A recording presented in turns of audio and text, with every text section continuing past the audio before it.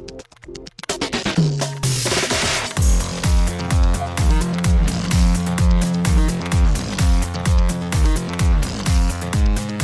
and welcome to Too Fast, Too Forever. There's all kinds of family, we chose this one. This is episode 157, Jacob's Ladder from 1990. I'm Joey Lewandowski. I'm Joe too, and this episode is brought to you by the Vietnam Veterans Memorial. The U.S. National Memorial in Washington, D.C. honors service members of the U.S. Armed Forces who fought in the Vietnam War. So thank you to them, and thank you to the Vietnam Veterans Memorial. Well, thank you to them, and as a reminder in the Memory Loss Lap, tomorrow night, if you're listening to this the day it comes out, Saturday, January 2nd, we are doing a watch-along of The First, The Fast, and The Furious to kick off Lap 8.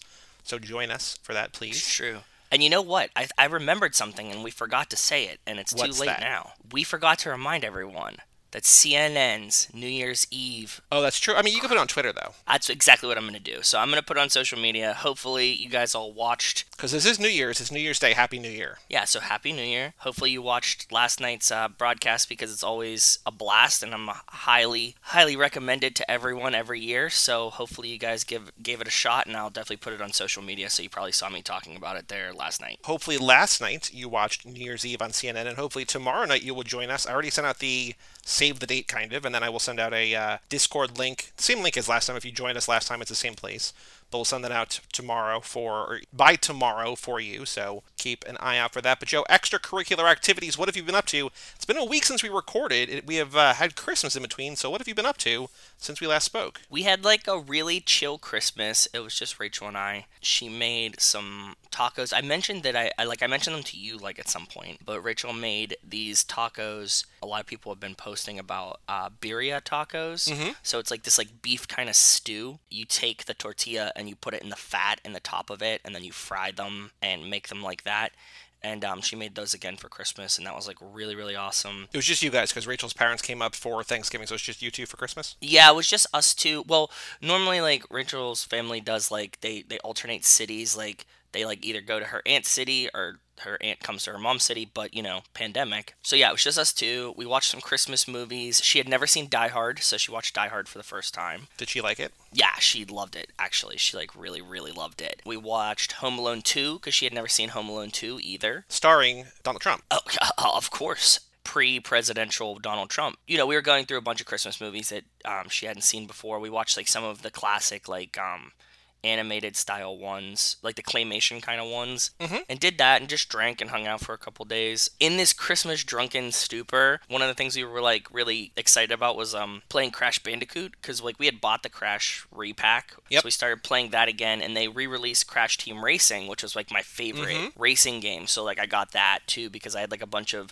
you know, we've talked about it before, but like I had a bunch of Bing rewards, so I just used it to buy like an Xbox gift card. Hell yeah. Yeah, and so I got the Crash Team Racing one. We've been playing through those at night now for a couple hours, just because it's like mindless and it's kind of nostalgic, right?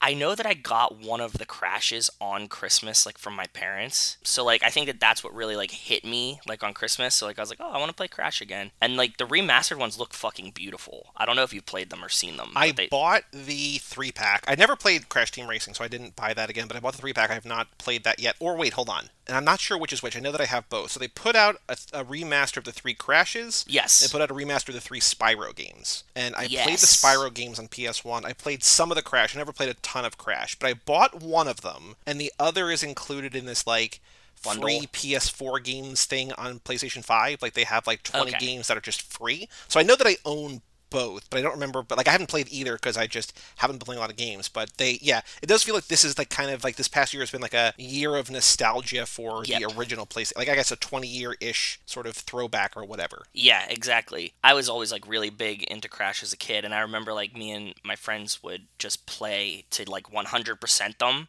because like it gives you like a percentage meter too. And actually there's like hidden platinum relics where like if you do the time trial so fast, and this was like pre-internet, like we didn't even know what the times were, so like if you do the time trial so fast, you can get like a relic that isn't like in there. There's like a bonus one. We would do like the levels that we liked to complete them like that, and we got to like 105% of the game or something at one point. I don't know which one, but like I know that we were just playing like a ton of this like all summer, one summer. Nothing super crazy, just hanging out doing stuff like that. What about you? So Christmas, my sister had driven up here. Like I said, she came up for my Yeah. birthday, and she was here for like 2 weeks. So I went over there a bunch with my parents' house, so that was Cool. good. I remember, speaking of PlayStation at Christmas, I remember we got the original PlayStation. I don't know if it was the year it came out or maybe the year after, but I know that we got it on Christmas because I remember my dad gave us each a PlayStation game, and we thought that he had messed up because we were like 10 and 7 or whatever, right? We're like, Dad, Oh. we don't have this. Like, what did you? And then like the last thing, like there was a cool video going around Twitter this year of like this kid, like this probably like 5-year-old kid, who got a PS5, and he was like super amped, and he was like, "Let's go!" And he's like, I let him open all the other presents first, and then I brought this out. And I don't think it was like I don't think he got PlayStation 5 games, but whatever. But it was one of those like, oh, like why don't I don't know why we And got you this, and then we're like, oh god. Yeah. So I remember getting that on Christmas one year, and I remember getting Final Fantasy VIII, which is one of my favorite games of all time, on Christmas one year. And I remember playing it and like just watching this like opening cutscene in Yeah. front of like my whole family, and like then me like even aware like at that time like, oh, they have no idea what the fuck is going. Like it's just like I don't understand what's going on, but like they're just like, why are these like Japanese high schoolers like fighting each other with swords? Like what is this game? Yeah. I had a bunch of family time over at my parents' house. My sister is a good cook. She cooked a whole bunch, so I have a lot of leftovers still. Nice. That's what she stocked you up, bud. That's good. She did, yeah. I basically haven't, it's been earlier in pandemic. I was like going 5 weeks or something, like a month between grocery store trips. Like I did like a 2 week stock up before, so I could essentially quarantine myself. And then I haven't gone in the last like almost two full, or like a week and a half, I guess now additionally, because like every time I go over there, they're like, here's a bunch to take home. So like I'm almost through them now, but yeah, it's been a while. I read 3 books in the last week because I was Damn. trying to finish my year end, and I got to my goal. But the weird thing is that I finished the book. The book I finished today was this book Yeah. called Cherry, and it's about this former. It's written by this former army medic turned heroin junkie bank robber who Whoa. wrote it from prison. Whoa. And Okay. so it's crazy. You're talking and my it's language. Is it kind good? of autobiographical. It is really good because it's kind of like my friend Bob recommended it to me, and he's like, it's the book about the Iraq War because it's not, Oh. it doesn't glamorize it. It's just like he makes it feel like it's a shitty day job. Okay. So there's that part of it, and then it's like the opioid epidemic, and then like there's like legitimate like real bank robber shit. So this guy went to prison and wrote this book in prison. But the weird thing, the reason I bring this up now, and this part isn't weird, but they're adapting it into a movie starring Tom Holland, which seems a little bit weird because he does not That seem is weird. exactly that kind of person. It's also going to be directed by the Russos, who did the Captain America movies and the later Avenger movies, so like he knows them, whatever. Yeah. But the weird thing is that I finished the book today, and I went on YouTube to find a trailer because it's tentatively scheduled to hit Apple TV Plus in February, and there's no trailer. And so like I don't know why that is. I don't know So if it it's should not be already done. Like this should be like done. yeah, I don't know if it's not coming out in February, but like on IMDb, it's like listed as like February whatever 21. So I was like, oh, now that I know what the story is, like I'm gonna watch the trailer because I haven't seen the movie, but like I want to see how they adapt it or whatever, right? Yeah, of course. No trailer out. I'm like, huh, all right. So I don't maybe think it's you're not getting coming it in out February. in 6 weeks. I don't know, but Oh. yeah, that's that. What else have I been up to? Anything of note? I don't think so. Just been watching lots of movies and TV and stuff. I will have put up at some point, probably by today, a blog post on CageClub.me with my favorite stuff of the year. I don't think I'm gonna do like a writing thing. Like I'm just gonna do like lists of stuff, and I'm not going Okay, to like cool. explain it just because I would rather watch things than write things this year. But Okay. if people are interested in my favorite movies and TV and stuff, go on there. They're always good recommendation lists. Those are Thank cool. you, thank you. My top 10 does make me look like a basic bitch though. Like I have one friend who's like really into film. Like he and I and another friend share a Criterion Channel subscription, and he every year writes this thing on Facebook like, all right, let me see your year-end list. Like let's put them on here, and I put mine on there like my top 10. Like because I've seen now I'm to like 154 from this year. Like I've seen like a shitload of movies. Yeah. And I think there's still a lot of really good movies. Like people are down on this year, and I think that's true. Even though next year is going to be like a real like aside from like the major movies, I think the back half of next year maybe and into the beginning of 22 is going to be like a real dry spell because like Hollywood Yes. shut down again. I've watched a bunch of movies. I think there's a lot of really good movies, but like I don't know that there's been a ton of great movies. So like looking at my top 10 and like Birds of Prey is my number 10. Like I really like that movie a lot, but like that feels like a weird number 10. Birds of in, like, Prey a came out year. this year. Yeah, it was February. Fuck me, dude. Yeah. Wow. Yeah. This year never ended. Holy fuck. I feel Yeah, like Birds of Prey was it's- like 2 years ago at this point. No, it's February. Wow.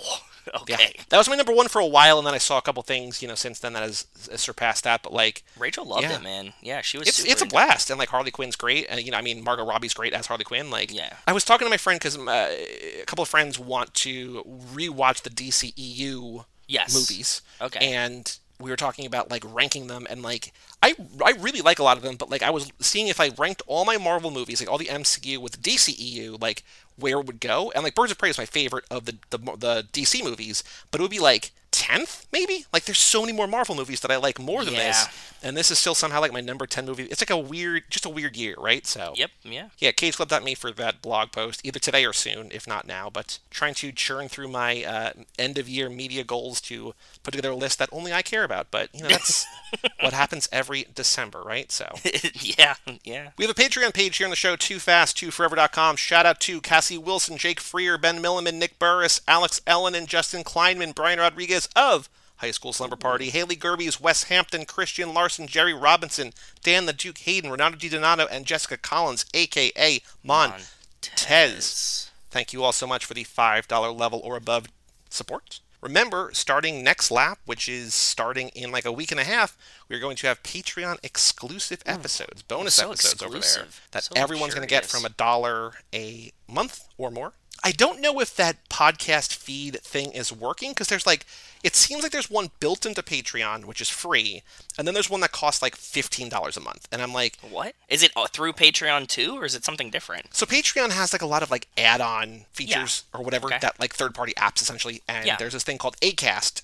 We make a decent amount of money on Patreon, but we don't make a ton of money. Like we barely just cracked $100 a month, so it's not like we're like rolling in it and we have like Yeah. actual fees and stuff like that. So like it's not like we have lots of money, and so I'm like, I don't really want to spend $15 on a thing that like two people are going to use. So like if you're out there and if you have tried to do this like podcast feed on there, let me know. If not, like you can always download the thing directly from Patreon, or we can figure out a way. But Yeah. it's not going to be a bonus episode every week, but there will be at least 2, if not 3 or 4 next lap bonus episodes. So For sure. looking forward to that. Next lap, the Tokyo Drift lap is going to be a lot of fun, I think. I'm really excited for it. I like the memory loss lap, and we did lots of good movies, but I think that we were always dreaming about the Tokyo Drift lap for sure. So yeah, there's definitely some ones that we wanted to hit in here for a while. One thing that you and I have to decide, which I thought about recently and have not brought up to you offline, but we need to come up with a question, a conversation starter for for episodes with Heather at least. Like we had the most Letty moment, but like we need a question ostensibly about Tokyo Drift, but not hopefully not racist. Like, you know what I mean? Like, Yeah. like what's the most Japanese part of this movie? Like that's not good. Or like how would No. you adapt it to Japan? I feel like we would just fall into the same thing every time. Or like Yeah. we got to do something. Or it doesn't have to be about that really. I have an idea.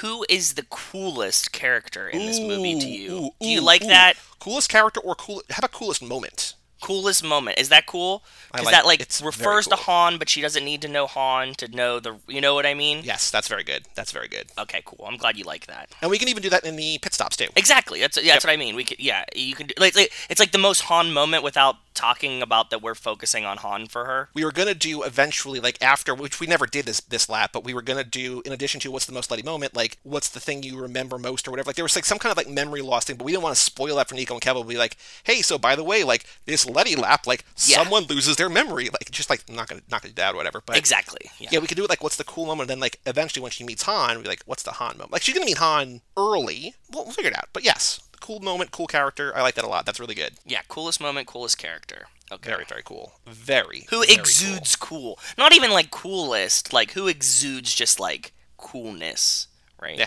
We also have a shop at toofast2forever.shop.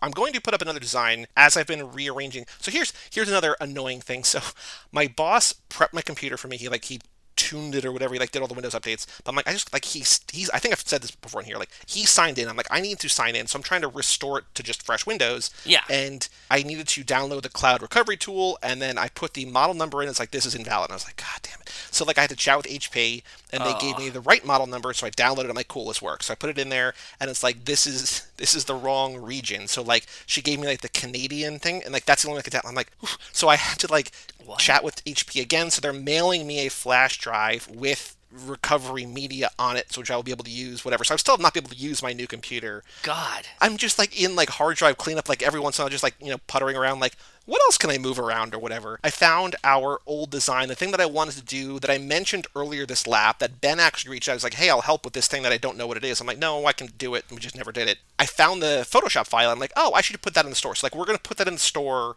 soon. I don't know if it's there yet, but I was just like, oh, right. Like, as I've been like just moving things from folder to folder, like, hey, like, let's just condense things. Like, I found that. I'm like, oh, we should do that. So Definitely. there's a new design going up very soon in the Too Fast, Too Forever .shop store. Yeah.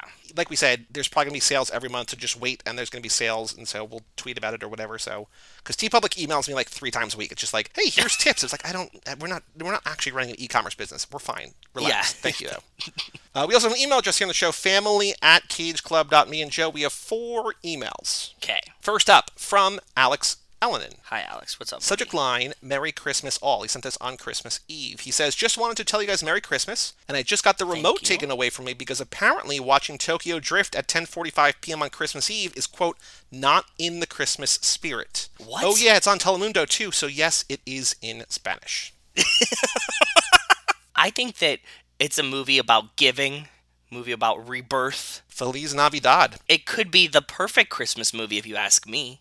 But hey, any movie's a Christmas movie if you try hard enough.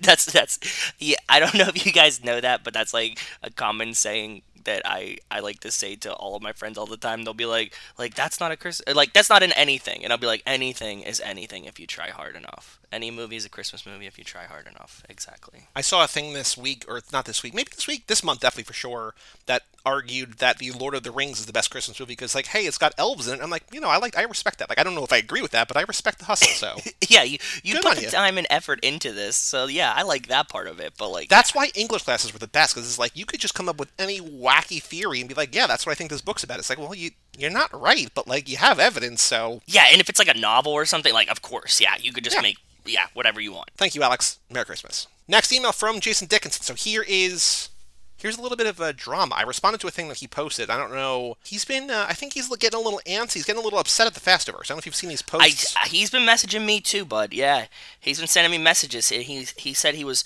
nervous that we were upset with his takes, and I was like, no, man. Everybody has your opinion. You're fine. You can say whatever you want, dude. Like, yeah, he put on Facebook recently. He said, "What's the worst movie for 8?" Earlier, he was like, asked the question, which is this email he sent in. After being delayed 5 times, the question remains: will the long wait for the overhyped Fast 9 be worth it? I say no. Because he put on the wall like something about it, like, I'm over it. I'm like, are you not excited for this movie anymore? He's like, no, not really. I was like, damn. And if they lost Jason, like, that's... Well, we also know that Jason said that he wasn't watching them again until it came out, and that's a lie. So I think that he's just a little bummed right now. I think that when it comes out, I think that he'll be back on board. I'm hoping. Just when he thought he was out, pull him back in. Exactly what's gonna happen. The Fast and Furious Part 3: The Death of Dominic Toretto. Oh. They re-released Godfather 3 as The Godfather Coda: The Death of Michael Corleone. I guess that's a spoiler, but that's what the movie's about. He's an old man. So that's what The Godfather 3 is about. So yeah. If you're out there and you have some hot takes, if you're disappointed in F9's delays or you're not excited for it, let us know. family@cageclub.me. Last 2 emails are both from Wells. First one, in response to our watch party, says, "About time. I've been waiting for another Discord sash. Love it." So Wells will be there, hopefully. Cool. Wells is always having a good time, and it's always good to hear from him, so I'm glad that he'll join as well. Plus, this is the final weekend in the NFL season. There might be some games on Saturday, but it's also like, hey, Mahomes isn't playing, so like if your team's locked, if they're like locked into a thing, like, Yeah. I have been off the hook for several weeks now. Like, I mean, I watched the game on Christmas where Alvin Kamara scored 6 touchdowns. So I was like, at the end, I was just like, please don't give up 50, because like they had like 45 or whatever, and they were like driving. I'm like, just make one fucking stop. And nope. But you got to see 6 touchdowns by a guy that's cool, right? Like I like Kamara. Yeah. You can't hate on him. He's not like, I mean. But it's one of those things, like most rushing touchdowns in a game, it's like guy in 1929, Alvin Kamara versus Minnesota. It's yes, versus your team. That really sucks. I get it. Our other email, the final email today, also from Wells. Subject line: holidays are over. Back to business. Okay. Quick funny story. So my dad bought The Irishman on Amazon. I mean, it's just on Netflix. So like, yeah. What? How did he buy it on Amazon when it's free on Netflix? Okay. I mean, you can buy it, right? Like I bought El Camino, but like I own all of Breaking Bad, so I'm like, I just want that. Yeah, like, that's a collector's thing. But like, yeah, The Irishman's never gonna not be on Netflix, right? So yeah. Oh. Okay. Well, it says I haven't seen it, so I go over to my parents' house for movie night. All four of us were there, so it was nice. I picked up a pizza from Tony's, got there around 7. Ooh. I like that he's like, I don't know where Tony's is, I don't know who the fourth person is, like just Well, we're in Wells the and I family, have though. talked about pizza before, so I think that Tony's is one of his one of his favorite pizza places. Okay. So yeah, Cool. because we talked about like making dough and stuff like that. He sent messages. We've talked Okay. about pizza. I was excited. I really wanted to watch it. Everyone I know said they enjoyed it. He puts the DVD in. It's not reading. After a few minutes, I ask him for the DVD case, and he hands me a CD case. Immediately, I know what happened. He accidentally bought the soundtrack instead of the DVD. I started laughing, but he was actually kind of upset. I was too, but what can you do? I felt so bad. I bought it from him on eBay, and it arrived yesterday. I'm heading back there to watch it tomorrow night. Old people and the internet is a funny thing. Why doesn't he have Netflix? Why didn't you Don't just know. like cast it from your phone, bud? Don't Come know. on, man. That story's very complicated. If you have any device that's been manufactured in the last decade, Netflix is on there, right? Yeah, Like, anything. I have 6 things connected. Like my TV has Netflix, my TiVo has Netflix. Yeah. Every video game system has Netflix. Yeah. Fire Sticks have Netflix. Apple TV has Netflix. So like, you can get Netflix on your TV. I don't know. Even do a trial. Like even if you don't want to pay for Netflix, just I don't know. Somebody has to have. You have somebody's account at this point in your life. Right. Some friend, some aunt, some dad. You have somebody's account. So You would think. Another congrats for 150 episodes, Brosifs. thank you, sir. Went to Rasputin today. Got 12 DVDs for $12. Oh, Deals. all One of them is a day. Stone Cold Steve Austin movie, parentheses, I buy all his movies. Guess who's in it? Here's a hint. Man, white boys work fast, don't they? But I'm disappointed, though, because he's not Hector. He's Rex. Wasted opportunity to keep the tradition alive. Like Rachel and I just looked it up because I think I posted it on social media, but there was like one night that we were like watching SVU or something, and he was in that too. Or no, it was CSI Miami, except he was looking for his friend Hector. They kept saying Hector around him, and I was like, is his name Hector in this too? And it's like, no, his name was like something else. But he was like his best friend was Hector, and he was like protecting Hector. I really wish that they should just keep this tradition. Like he should just always be Hector in every movie because it's just funny to me. What's weird is that his name isn't Hector. Like, No, I could see no. it being, he's, like, we realized last episode or 2 episodes ago, we missed an opportunity. Noel, the movie Noel, his name is Noel Guglielmi, right? Like, we could have Yes. just said the movie was about him, drop that ball. Certain actors, like Tony Danza is always Tony, right? Like, it's just like, Yes. people joke about, like, oh, he can't remember another name, so, like, they just call him Tony, right? So, like, but it's not like his name is actually Hector, he's always called Hector. It's just, his name is Noel, and he's always called Hector. It's a weird thing. He just looks like a Hector to everyone else. Mildly racist. Super, super weird. Yeah. Another movie I got from Rasputin is called 108 Stitches. It's a low-budget baseball movie. The soup Nazi from Seinfeld is in it. Oh. He's the coach, and they make a new No Soup for You reference. I thought that was pretty cool. Oh, by the way, speaking of references, watched Wonder Woman 84, and there is a line in there, which I will spoil for you if you want me to, or I Yeah, won't say it if please. you don't. Please spoil for me. Yeah, that's fine. As we all know, what my favorite line that Gal Gadot says in any of the Fast and Furious movies is in the beginning of 6, she and Han are out to dinner, and she Yes. orders herself another language. He Yes. goes, how'd you do it? She's like, I'm a citizen of the world. And Yes. so in this movie, they go to a place and they need help from this guy, and he's like, I'm a citizen of the world. I'm like, how is that? That's gotta be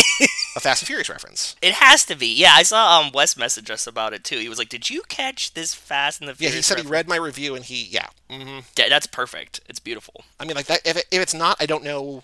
But yeah, that's for sure. It can't right? not be. This is. I think that they did a better job than we always complain that the Fast and the Furious writers don't do. Yeah, Right. yeah, Like, yeah. just drop me a. Can you smell what I'm cooking by The Rock at some point? Right. Like, come on. Like, let's just do it. Wells goes on. I love war movies and I love sports movies. A bad sports movie is still entertaining to me, but a bad war movie is the worst thing in the world. I try to always find a reason to appreciate a film, but you buy every war movie that Rasputin has to offer, you're going to find some duds like The Lost Patrol. Do you know The Lost Patrol? I don't know if I do. No, I've never heard of this. There's a couple different ones. There's one from 1934, which I'm just guessing. It's a John Ford movie, who's a great director. I'm assuming it's not that one. There's one from 2009. That's only a short. I don't know which one you're talking about, man. Let's Okay. find out. It must be foreign because the voices are dubbed and they don't match the mouth movement. All right, let's see here. Let's see. There's a dubbed one. Okay. There's one called Road 47. This one has like only has a 3.1 on Letterboxd. This is a Spanish language, Possibly that. Portuguese and Italian, so maybe that one? I don't know. Maybe. I'm forcing myself through it right now to get my dollar's worth, even though not finishing it would be the real reward. Take a page from my book, my new book, Bail.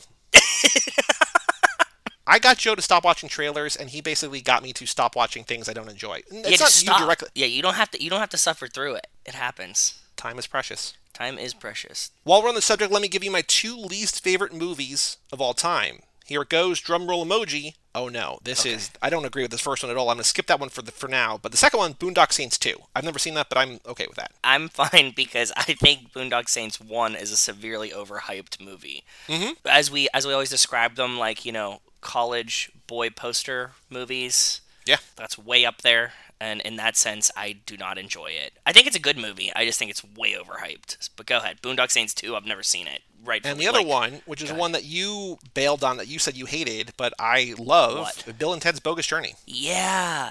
But not the worst movie of all time. No. Definitely not the worst movie of all time, but yeah. I mean, my boss has said that Wonder Woman 84 is objectively one of the worst movies ever made. I'm like, I would love to be in your brain where, that's the worst thing you've ever seen. This is a very, very fair point. I think about this a lot. People will be like, that really sucked. And I'd be like, well, you haven't seen a lot of shit at all because that was definitely at least mid-range. I have gotten Brian to admit as much that, I said to him, and I think it took him a while, but he messaged me back recently, Brian Rodriguez of High School Slumber Party. I was like, look, right now, people complain that, movies aren't what they used to be, that, the 40s and the 50s and the 60s and the 80s, all the old movies, the 70s, they're all better, right? Yeah. My argument is that, number one, there's just more movies now, so there's just more objectively bad movies. So fair. Number one. Totally fair. Number two, on the same side of that coin, back in the day, you don't remember, shitty movies from the 40s. They just weren't preserved. You just don't watch them. You watch Casablanca, right? You don't watch whatever. Yeah. So, now there's just oh, a Netflix movie. Oh, that was bad. My other point is that the average movie, whatever an average movie is right now, is better than it's ever been. There's more 100%. bad movies, but, it's just better now. I don't think any movie today, unless it's, absolutely atrocious, could be objectively one of the worst movies I saw all year, one of my least favorite, is the Fantasy Island reboot is awful, but it still looks beautiful. Technically it's amazing. It's just boring and predictable and I loved it and I enjoyed it. I would say subjectively I hate it, but objectively it's a fine movie. It's not good, but if whatever. you went back and showed Fantasy Island in the 40s in a theater, they'd be like, holy fuck. Yeah. This is the greatest movie I've ever seen in my life. And you'd be like, yep, exactly. They all look like this now. The talkies have gone nuts. I know. I just don't get it when people are like, that was the worst thing I've ever seen. It's no, it wasn't. People are just so prone to hyperbole now, but, He says, I'll continue to send you movies. I can't stand the future emails, but these two... Tomar El Pastel, Prende La Gato, take the cake. Oh. I'm talking movies I'd rather get shin kicked with a pair of steel-toe Rip Kodiak work boots than watch. Fair. I think this animosity in his list comes from remakes of movies that the originals are so great. I get it. And in that sense, I can agree. But in your sense of are they the worst movies ever? Definitely not. Boy, oh boy. I've never seen Boondock Saints 2 because I saw the first one once and I was like, yeah, okay, cool, I get it. Got it. Bros, I straight tweeted the Crossroads bit you did on my old account. I said, how do they mess up the soundtrack to Crossroads by not using Bone Thugs throughout the movie? Yes. Watched Wonder Woman 84 yesterday, whatever, shake my head. I still love Giselle Gadot. It's not her fault. Well, yeah. Again, I think it's a fine movie. I think it's too long, and I think it's a little boring, but it's fine. I enjoyed it. It's not great, but it's not bad, I don't think. That's cool. Okay, bros, hope you have both had a good Christmas and a Happy New Year. I'll see you guys in 2021. Peace. P.S. My Hobbs and Shaw DVD I bought from eBay didn't play, so I have to buy another one. It's a gamble on the bay. Did you? Oh, well. Did you buy the soundtrack by accident, or did you buy the Hobbs and Shaw? Very, very good question. I can't wait to talk to Wells again on Saturday. Well, tomorrow, according to the episode. Tomorrow. Yes. You're only a day away. And that's all the emails. Family@cageclub.me if you want to email us. Now that the holidays are past, and now that we're going back to once a week, I think we'll have more emails per episode. But family@cageclub.me if you've not written in a while, send a note, say hi. Family@cageclub.me. Joe, on the streets, news about the Fast and Furious. I got nothing. I don't think, right? No, I got nothing. Then let's talk about the final thing to do before we take a break. The Fast and the Furious Minute, another deleted scene, moving out.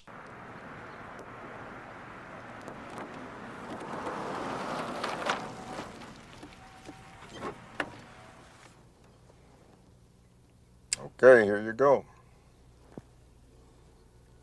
You have a good one. Thank you.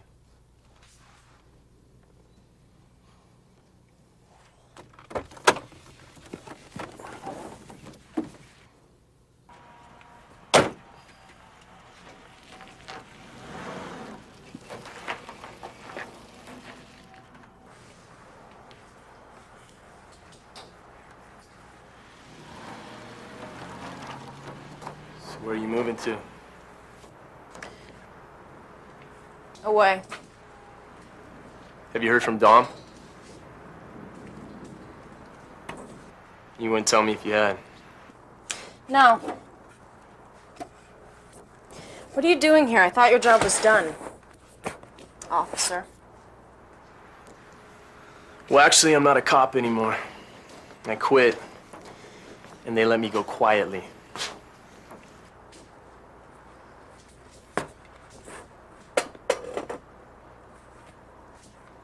So what do you want?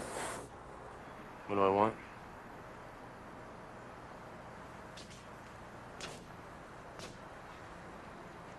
I want another chance. With you.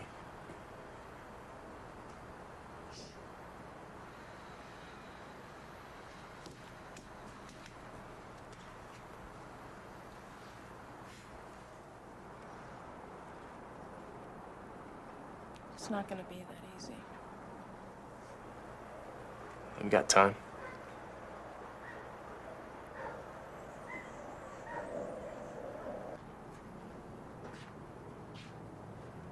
So in this scene, after the final confrontation between Brian and Dom, Tanner drops Brian off at 1327. Brian walks up to the garage, where he finds Mia packing. Brian and Mia talk about what happened. Brian asks her to take him back. We get a bit of optimism between the two, as the camera pulls out, up, and away to the Los Angeles landscape. I was watching this again today, and I think that this is the most pivotal scene that we've removed. Like, when we were talking about Furious 7 deleted scenes last time, we're like, oh man, if you, like, remove Giselle, Letty, hospital things, like, a lot of things fall out of place, right? And stuff gets very weird. Yep. Removing this would make it very, very... I mean, like, if you left this in, 2 would have been a completely different movie. That's what's insane. Like that, I don't... So this is a scene that I think when we talked about the scene in the episode earlier this lap, we talked about how it was not on the DVD. This is just a bonus one that's on YouTube. I don't know where it came from. So we don't know, like, we don't have the explanation, the explainer from Rob Cohen why he cut it out. But if this was left in, either as the final scene in the movie, or a deleted scene, or after the credits, or whatever, it changes 2.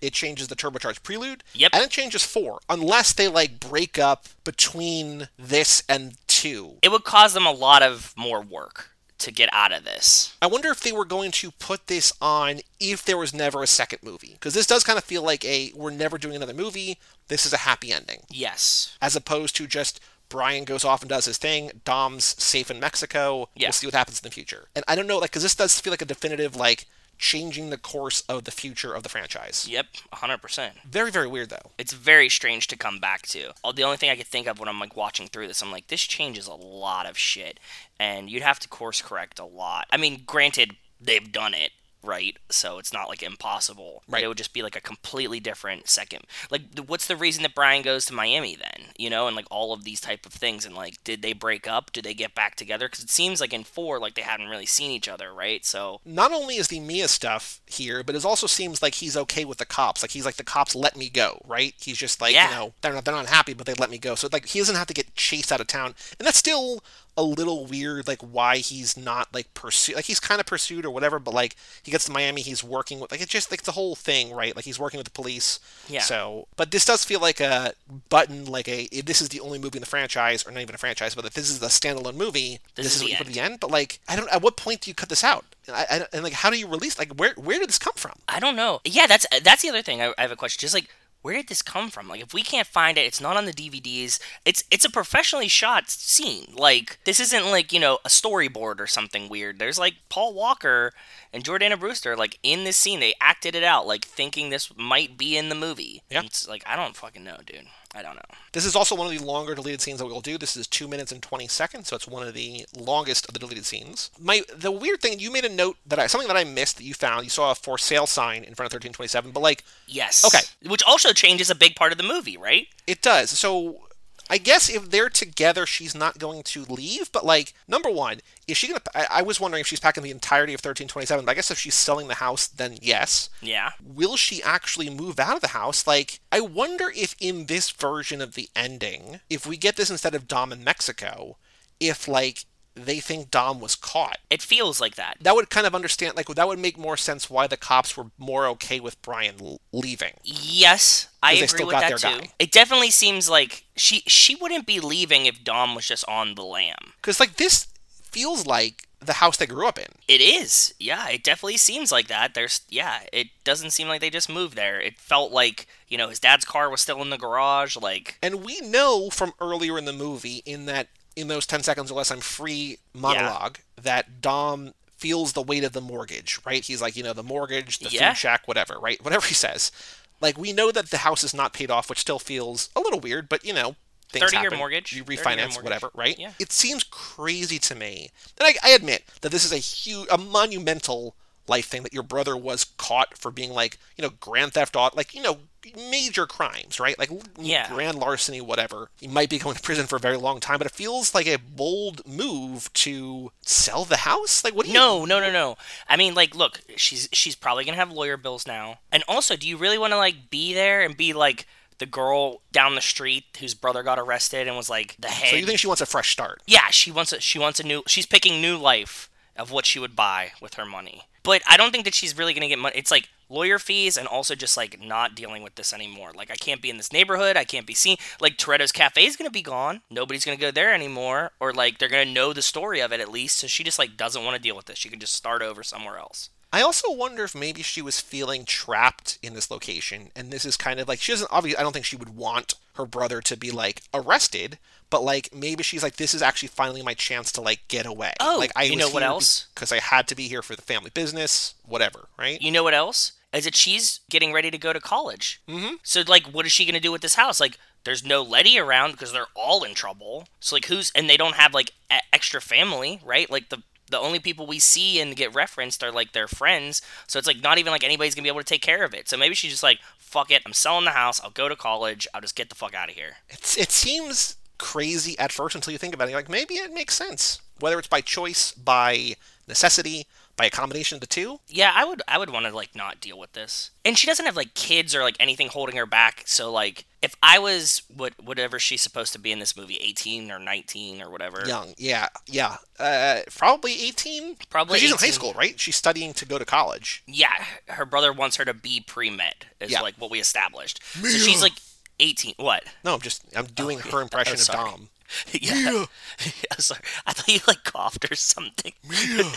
This is a perfect time to just like restart. Like, she can go to like a different city and be like, okay, I'm a college girl now. What happened to your family? They live in LA. Whatever. Doesn't fucking matter.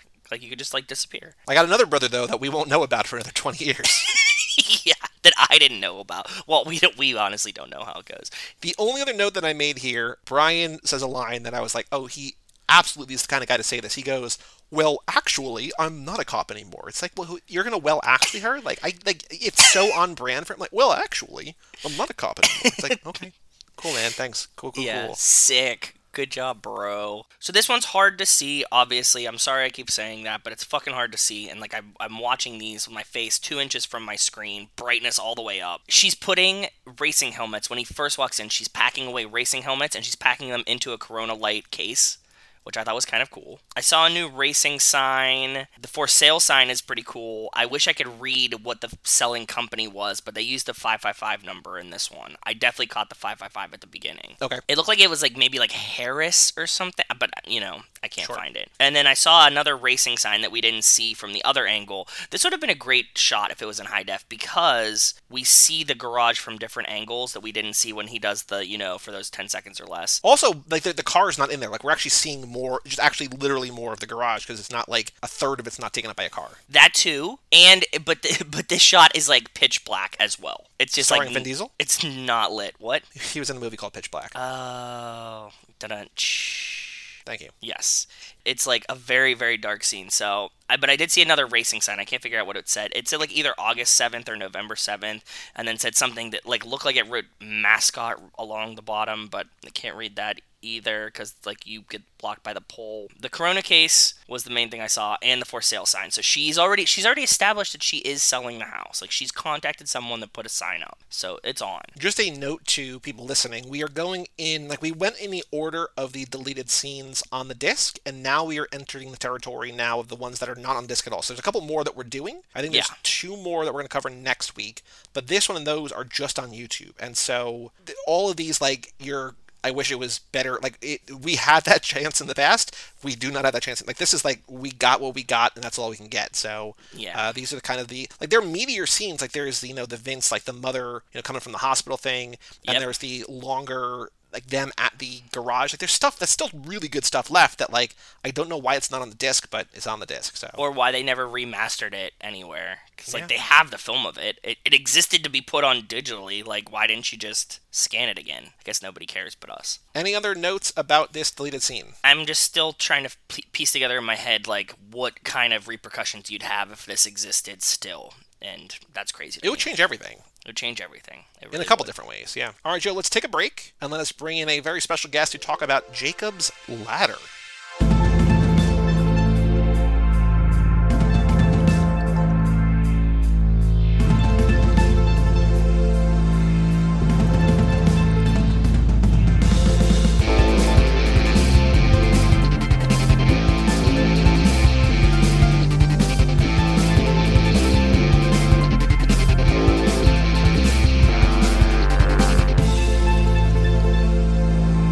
Welcome back to Too Fast, Too Forever. This is episode number 157, Jacob's Ladder. This episode is brought to you by the Vietnam Veterans Memorial. The memorial wall was designed by American architect Maya Lin, who in 1981, while an undergraduate at Yale University, achieved national recognition by winning a design competition where she planned the Vietnam Veterans Memorial in Washington, D.C. So shout out to the Vietnam Veterans Memorial and Maya Lin. And Yale University. Well, welcome back to the show. With us today again, I don't know how to phrase these episodes, because this is not the end of the lap, because next week we have Fast and Furious Spy Race to Sahara. Ending. So, like, there's still more. I do feel like, and this is not a reference that you will get, Joe, but our guest will get, like, it feels a little bit like the pre-taped call-in show, where, like, every episode is, like, kind of the end, but not really the end. Like, we had the tune-up, which was kind of the end. Now we have this, which was supposed to be the end of the lap, but it's not the end of the lap, because we have 2 more episodes. Anyway, This was going to be kind of the masterclass for a reason we will talk about, but with us today to talk about Jacob's Ladder, we have our resident religious and theology expert. He's got his very own podcast here on the podcast network, Hard to Believe. We have Mr. John Brooks. Hello, John. Hey, I'm super excited to be here. Welcome to the show for the very first time. Now you're family. It's official. I think I asked John forever ago, like, hey, when you have the podcast, like, do you want to come on and talk about Fast and Furious? And you said something like, oh, I don't like those movies. No, I didn't say that. What'd you say? I've never seen one of them. Oh, well, that's a different story. Yeah. And boy, do we have an entire lap for you later down the road. If you like it, you'll be trapped here. It's like Hotel California. And I've still never seen one, by the way. It's like not having a tattoo. Like, I hit a point in my life where I didn't get a tattoo at that point, and I'm like, well, I'm never getting a tattoo, because I'm like 41 now, right? So yeah, that's how it works. There's now 17 Fast and Furious movies. I'm never going to start and watch them all. So it's whizzed past me like Paul Walker in a, I don't know. Is that close enough? Thing? You're good. It will never cease to amaze me when we find another person who is so pop culture literate and so into franchises, both like Star Wars and Alien for you specifically, who just have somehow willfully or even accidentally seems impossible, just completely avoided this entire franchise. I wouldn't say I avoided it. I think there's this is how I talked about anime when I was in college, that I had a lot of friends who were huge anime fans, obviously, and like, you know, I've seen Akira, and like I watched Voltron growing up or whatever, but they're all like, you gotta watch this and this and this. I'm like, nope, I don't do anime. Like, it's not in my nerd budget, right? And so... Oh, that's a very good way. Fair. I have said about anime, I just don't have time for another rabbit hole. Right, exactly. And I feel like at this point, Fast and Furious has so much internal mythology, and I just would feel like I would be jumping on a bandwagon that left a long time ago. No. And it's not in the budget. It's really not that. It's not that much internal mythology. In a great way. You're joining us on the show when we don't even have to talk about the Fast and Furious, because you're here to talk about a movie in our memory loss lap. So, okay, before we talk about the movie itself, Joe, you've never seen this movie, you did not know about this movie, so you did you know the twist of this movie or no? Nothing. I went in completely blind. Did you figure it out or no? No. I didn't know where it was going the whole time. I was like, okay, I thought they were smoking some, like, funky weed. But, like, how we get there, what's going on, the twist at the end, no. I picked up, like, the weed was probably laced. That's as far as I got. So it is the most laced weed. If you want to compare it to weed, like it is the most laced weed. Like the actual backstory behind this is insane. But I had never seen this movie before. But this is, I think, and John, you can back me up here, maybe the like most famous, other than maybe the Sixth Sense kind of twist, and like people call like on How This Got Made, there's a joke like a Jacob's Ladder scenario. Like people like refer to this twist as the Jacob's Ladder ending. Yeah, I think that's fair. In the sense of what? Because we can spoil In the sense it that now. he was dead the entire time. Well, maybe he was dead the entire time. Right, and that's kind of part of the twist, right? Is that it's all ambiguous, but that is one way of reading it, and maybe the most sort of surface level way of reading it. But yeah, in the same way of the Sixth Sense, whereas the Sixth Sense does it in a different way and like plays with that idea differently. What's happening to Bruce Willis in Sixth Sense is actually happening, whereas with Jacob, it's a little bit different, right? Like, yes, it's sort of a combination of like a meditation on PTSD. Yep. But also a analysis of this idea of like life flashing before your eyes, or like the like the light at the end of the tunnel. Type and what it is to transition to death, and sure. So there's a lot of different levels to it, but yeah, like the suggestion at the end that he was dead the whole time. Yeah, I think it really is probably the first major motion picture where that's been like built around that idea. Because I was trying to think of like what else would be on this level, and there's obviously the Sixth Sense, which is a spoiler, but I think people know that. Like people might not know this, but people know that. Saint Elsewhere, but that's a little bit different. Where like, Joe, do you know about Saint Elsewhere? Or no. No. So Saint Elsewhere was like an 8-season long or something, like a very long running TV show where in the very last episode you find out that like kind of I've never seen a minute of the show, but like some ancillary character who's in a coma had this, like the entire show just played out in his head. Yeah. Okay. Which is problematic because that means the majority of all of our popular culture is in his head. Yes, because there's so many crossovers to other things. So like all of this exists in the Saint Elsewhere universe. But like all in that Tommy's feels head. From what I understand, that was like unearned and also felt like a real slap in the face because it's not like you spent 2 hours. Yeah. It's like 8 years of a show that's just like, fuck it, none of it happened. Fuck you for watching. It's like, what? Yeah, that'd be very unfulfilling as a viewer, I think. Yeah. So I'm glad you spoiled that because I never ever want to give that any of my time to be. It's a great show. It doesn't ruin the greatness of that show. It really is. Okay. Good. Like Denzel Washington it's where he got his big star. Oh, that's cool. And like Howie Mandel in a dramatic role, and Mr. Feeney from Boy Meets World, William Daniels, aka Kit, is also in that show. It's a great show. Like it's worth watching. That aligns here then in that this is a movie where Lewis Black plays a straight-laced doctor. Like I blink and you'll miss him. Kyle Gass from Tenacious D is somewhere in here. I don't know where. Like what? I don't know. Very weird. Lewis Black was the doctor? Mm-hmm. In the ice bath. Because I thought I knew Jason Alexander was in here. Yep. And I was like, oh, is that Jason? And I was like, no, that's not him because he shows up later. And I'm like, why do I know? I'm like, oh shit, that was Lewis Black. Okay. Wow. No, I totally didn't catch Lewis Black. Damn. I mean, like I saw the doctor in the ice bath, but like I didn't put his face on it. And I was catching people everywhere. Like we thought like the one doctor might have been Christopher from The Sopranos, but it's not. He just also has a unibrow. Like, I mean, I definitely saw George. Like, I saw Marcellus Wallace. Fucking Macaulay Culkin, man. Like, where I didn't know he was in this movie. So, like, I caught a lot of people, but Lewis Black is not one of them. Whew.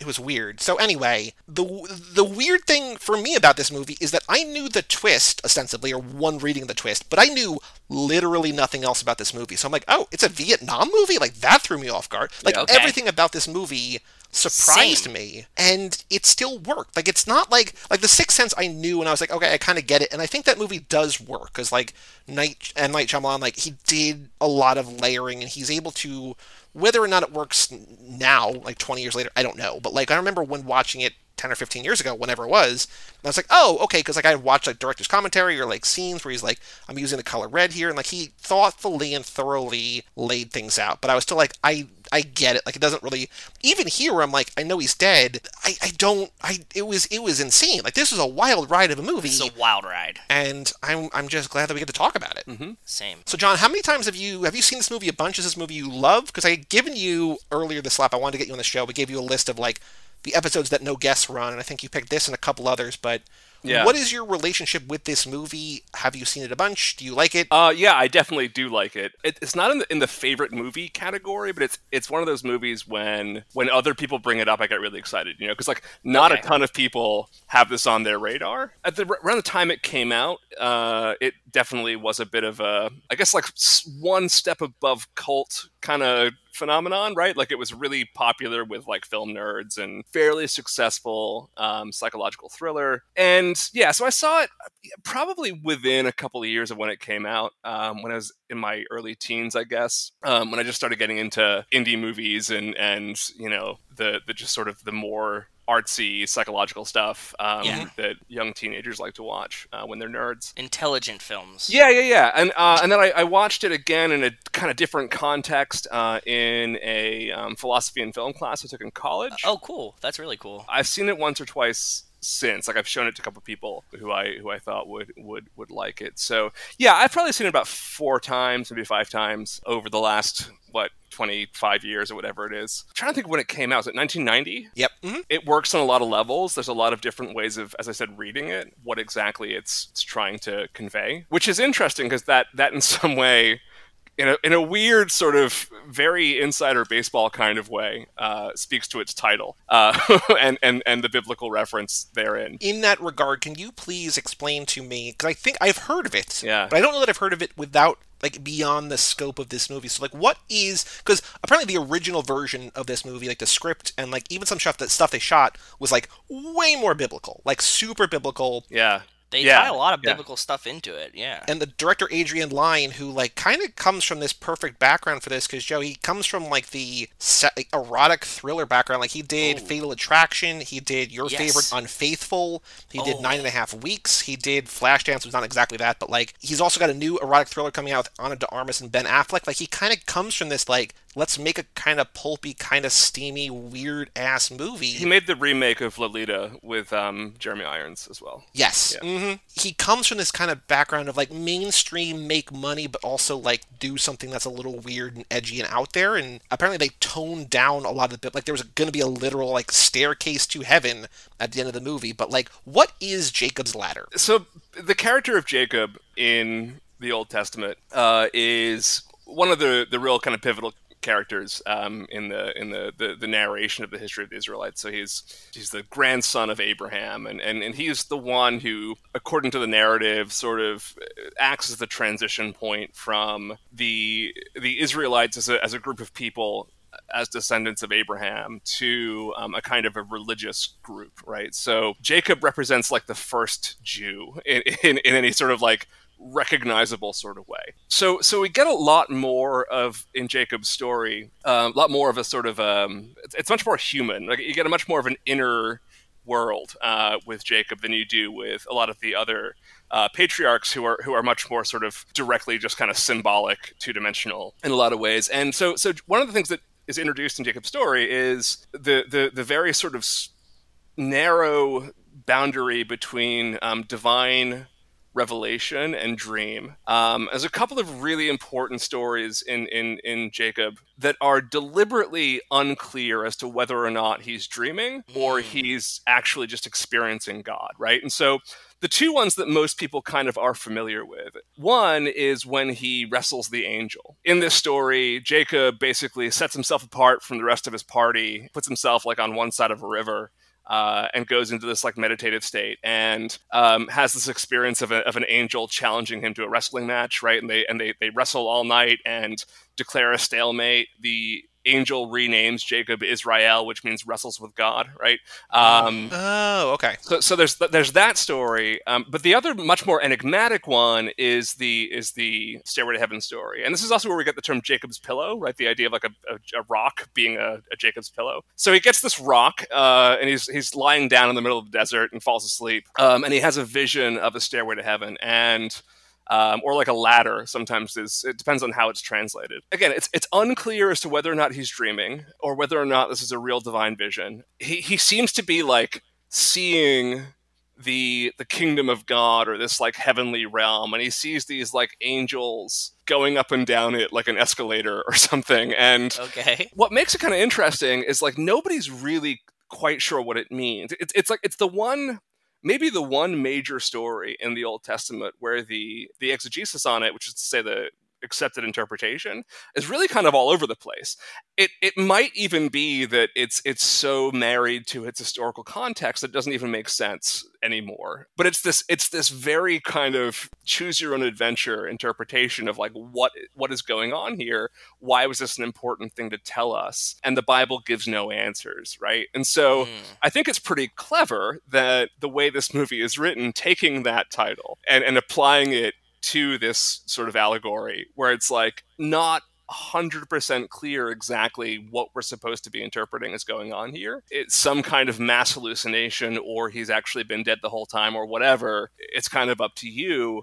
Or even more to the point, like, all of them work. Like, right? You can embrace every different interpretation at once. But that's the gist of the historical religious context to it. Very interesting. Yeah, because I don't know. Like, Joe, what did you think of this movie? Because I mean, you came in the barest of all. Like, did you enjoy it? Did you? I really liked it. I found it very interesting, mentally stimulating. This is one of these movies that like I couldn't take a lot of notes on because I was trying to just keep up with the movie, right, to try to figure out what was going on. So I definitely enjoyed it. I liked the twist and the fun of it, but I also think that my like interpretation of it at the end when I'm like, oh, this is going on, I'm like, oh, that was just like purgatory for him, right? Like he's just like he's transitioning. They make a lot of like overt references to that like they reference like, oh, like, you know, you're just in purgatory until you can give up like what's holding you back and then you can go, and it feels like that's what they were trying to tell.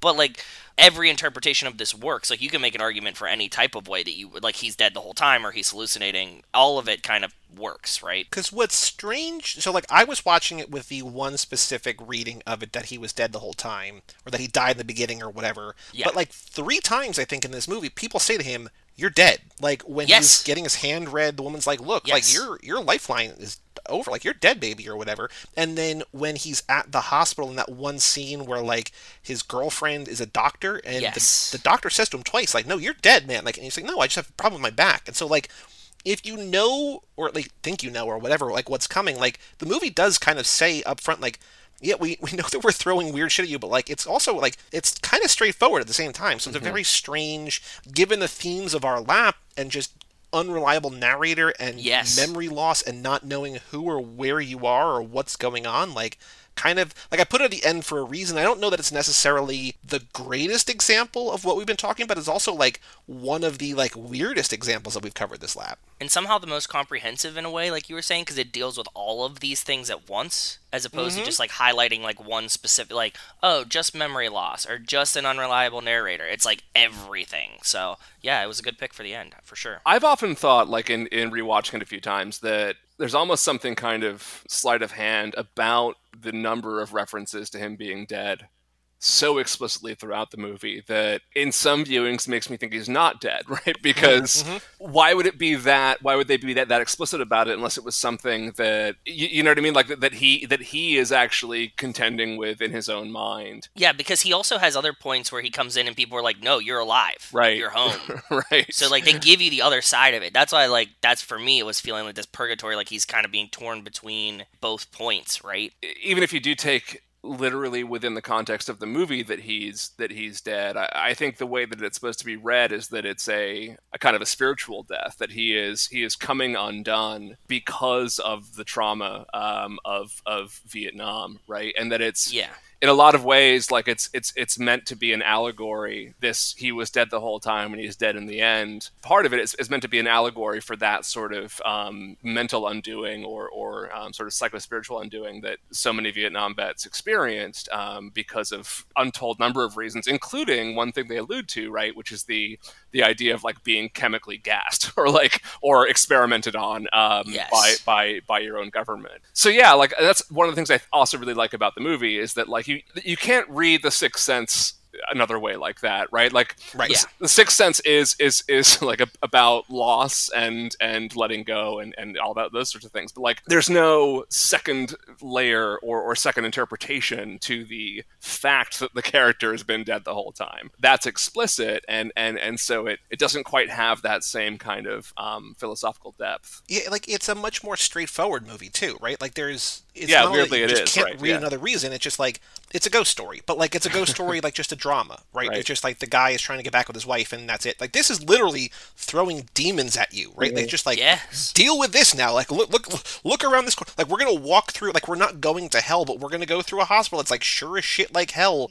Apparently, every special effect in this movie was captured with no CGI, nothing. So like that crazy like head spinning was just filmed at like 4 frames per second, then like sped at the regular thing. So like he's just moving his head back and forth really quick. It all feels hellish and nightmarish because Yes. like that's what they're throwing at you. It's not like Bruce Willis falls out a window at the beginning of the movie and just like, hey, now it's like a regular cop movie or something. It's like, no, there's weird shit going on. Yeah. Apparently, so this is not only based on just the Vietnam PTSD stuff, but there was a scandal in the from 57 to 61.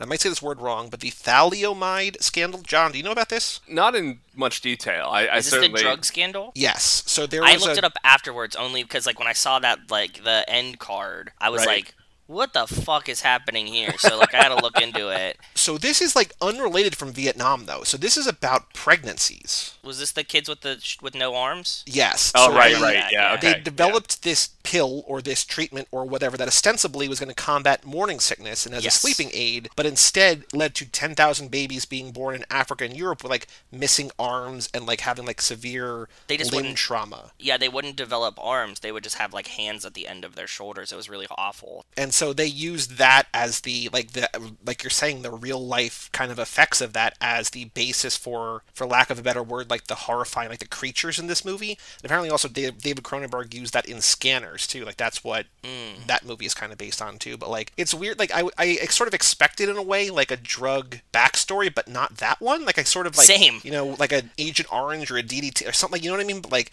to have something like completely unrelated but also directly related was like, oh shit, like we have done people wrong for a long time in many Yes. different ways. Yeah. Oh yeah. I think capturing the full sort of spectrum of the hell of war is a really important thing to do in storytelling. And you know, I think like in one sense, like Saving Private Ryan does it incredibly well in sort of within the moment, the visceral feeling, right? Especially with the Normandy invasion sequence and Yeah. just like and the sheer just unpredictable, unknowable terror of that. But I also think it's important to have movies like this that speak to the internal consequences and the internal hell, and using those like overtly religious and horror movie tropes and motifs and metaphors to make that happen, right? And I think this movie does that very, very well. Like the one thing that I hope that people interpret and get out of this movie, right, is that point. Like it's not just the Vietnam is not the device to tell a sort of psychological horror movie, right? It's the other way around.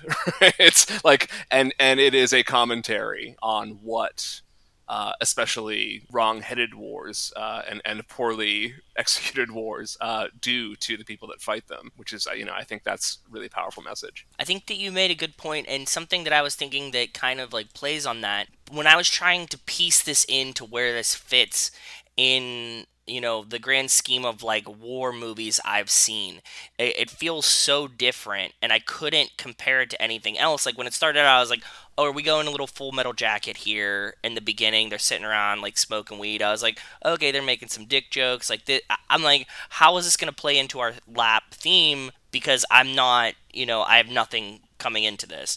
And no, it just plays completely different, and it fits its own path through this weird, like you're talking about. There was many times that I thought that it wasn't purgatory, that he was just experiencing like huge PTSD bouts, and that these like were demons that he was conjuring in his own mind from the terrors he had to like witness. Yep. Like how that played into it too. So it's definitely like a movie that stands out in my head in that regard for sure. There's one little side note that I want to think that just while we talked about, a minute or two ago about Saving Private Ryan, there's a funny little backstory that I was particularly caught wind of in the IMDb trivia was that the guy, Adrian Lyne, who directed this movie, was offered to direct The Bonfire of the Vanities, which is widely considered like this kind of like disaster of a movie, sort of. Mike loves it. I don't get it. Whatever. He turned that down to do this movie, and he's like, hey, I want to have Tom Hanks in the lead role here in the Tim Robbins role. And Tom Hanks is like, cool, I'm going to go do Bonfire of the Vanities. So like they both switched projects in a weird kind of way. Like they're ships passing in the night, sort of. But Tim Robbins is good here. Like I don't know him from Shawshank, obviously, and I've seen him in other stuff, but like he's good as like the kind of everyman flustered by like, I can't figure out what the fuck is going on. I love Tim Robbins as an actor, and he's one of my all-time favorites, and I can't imagine anybody else in this role. The idea of Tom Hanks playing this role, like, he could do it, but it would be a very different sort of a movie. And in a weird way, like, both of them, both Hanks and Tim Robbins at this point in their careers were, you know, primarily kind of Comedy? Well, yeah, comedy, but also sort of like wholesome comedy, mass market, right? kind of comedy. So it's not just that this is not a comedy film. It's that it's an aggressively not a comedy film. Not comedy film, right? It's not just a transition from comedy to drama. It's from comedy to very, very intense, character-focused psychological drama. And that Tim Robbins showed that he was able to do that without a second thought is remarkable. I mean, I think at this point he was basically, I think Bull Durham was really maybe his biggest claim to fame at that stage. I'm trying to think if there's anything else around that time. Like Hudsucker Proxy was later. Shawshank was a couple years later. So I think it was mostly, like, that was probably his highest profile role. And that, of course, is a, like, straight comic, crazy, I mean, it's a great role. It's a great movie. But, like, he is the, you know, the second banana, right, in a pretty lighthearted comedy. So this transition is pretty incredible. Yeah, because, like, for Hanks, just for comparison, like, he would have come off Big, Punchline, which is kind of a comedy, kind of a drama. Overall, not a great movie, I don't think. Right. The Burbs, Turner and Hooch, Joe versus the Volcano, and then like this. It's like none, like this. That's not. It's as jarring probably when he, like, in a couple years from now will go to do Philadelphia, and it's like, oh, okay, like, you do have it in you. Right. But, I think that's a great, like, yes, it's almost exactly the same thing, right? The stark contrast between Tom Hanks in Big and then Philadelphia is very similar. I think actually The Player was around this time as well. I can't remember which one came first. I think The Player was after. Player was 92. Yeah. So this is a huge kind of, like, you know, 180 for Robbins, but yeah, he's amazing. Also, like, considering who was involved in the role, like Don Johnson from Miami Vice and Mickey Rourke both turned it down, but interested in it were Richard Gere, Dustin Hoffman, and Al Pacino, right? So, like, big names. And then for the female role, for the Jezzy role, which is Elizabeth Pena, got it, and, like, sadly, I looked her, I'm like, what's she doing? And she drank herself to death, unfortunately, like 6 years ago. So, like, yeah, sad, kind of devastating. But in the audition for that role were Jennifer Lopez, Andie MacDowell, Madonna, Demi Moore, and Julia Roberts. Like, this could have been a wildly different, like, that's still early for a bunch of them too. Like, imagine Richard Gere and Julia Roberts, and that's Pretty Woman, and that's or is it right after? It's right around the same time. But, like, imagine that being their next. Or Madonna. I think Pretty Woman's the same year. Like, that's the thing. I guess. Yeah, I think you're. Yeah. Maybe that's why they turned it down. Maybe Gere turned it down to do Pretty Woman. Who knows? But Richard Gere, I could actually see in this role. Again, it'd be a slightly different movie. He's another actor that I absolutely love. Well, because he also does the Adrian Lyne thing in Unfaithful, right? Like, he has that kind of unhinged whatever, right? So yeah, and also the sort of, like, weird, you know, psychodrama in Primal Fear, which there's a lot of similar aesthetics to those two movies as well. But Mickey Rourke I didn't know about, and that's actually someone else who I would love to see in this movie, that lead as well. Because, like, Mickey Rourke at that time in this movie would have been amazing, because he was phenomenal until he got all weird and then came back. I think it was on an episode of Keanu Club that you were on that we invented that machine. It's not a time machine, but it's like a recast a movie and, like, watch that movie with whoever you want in it. Yeah. That's what I want here. Yeah. Okay, I want to talk about some, like, just, like, the weird visuals. Joe, did you have something in particular here that you like? Particular visual or a scene or a creature or an effect or something that just is going to stick with you? Doctor with the no eyes is pretty deep in my brain. I think that face is shown in, like, the subway and in the car too, maybe. And, like, that one, I don't think that I'll forget that for a while. Do you have any that are, like, really vivid in your head? I mean, there's the hospital sequence, but there's also, I remember, because I just was triggered as I was reading through my notes, not triggered in a triggered sense, but, like, triggered, like, as a reminder to ask the question. Is, like, when they're at that party and they're all dancing and, like, his girlfriend either becomes a lizard creature or is killed by a lizard creature. I'm like, what what is this? With tentacles? Yeah. It's very strange. John, what about you? Is there something in here, like, because, I mean, this is 30 years old, but still, like, it does feel like there's stuff in here that, like, we haven't seen again, really. The trapped in the subway thing is just, in and of itself, like, one of my waking nightmares.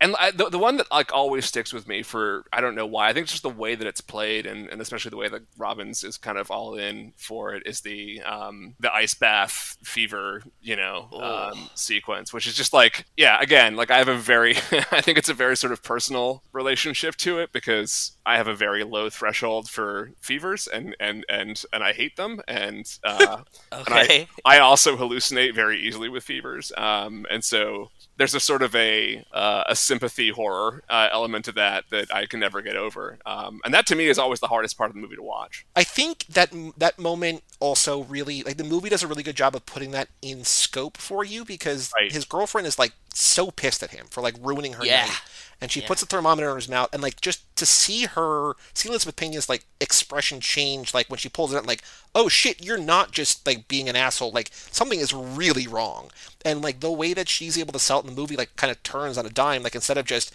you ruined my night to oh my god you're about to die, like it's effective. Yeah, that's my reaction to all these kind of situations. Like, I go like real stark, and like she hit that perfect in the sense of like you just get like real serious, and she's like, "Nope, we need to take care of this now. Gather everyone, gather ice, throw him in the bath. We need to like control the situation." Right. And like her flip, you're right. Like her, how she just like snaps right into it it felt very real. I gotta say too, I know that they toned down, as you referenced, Joey, that they toned down a lot of the overt religious references in the final draft of the script.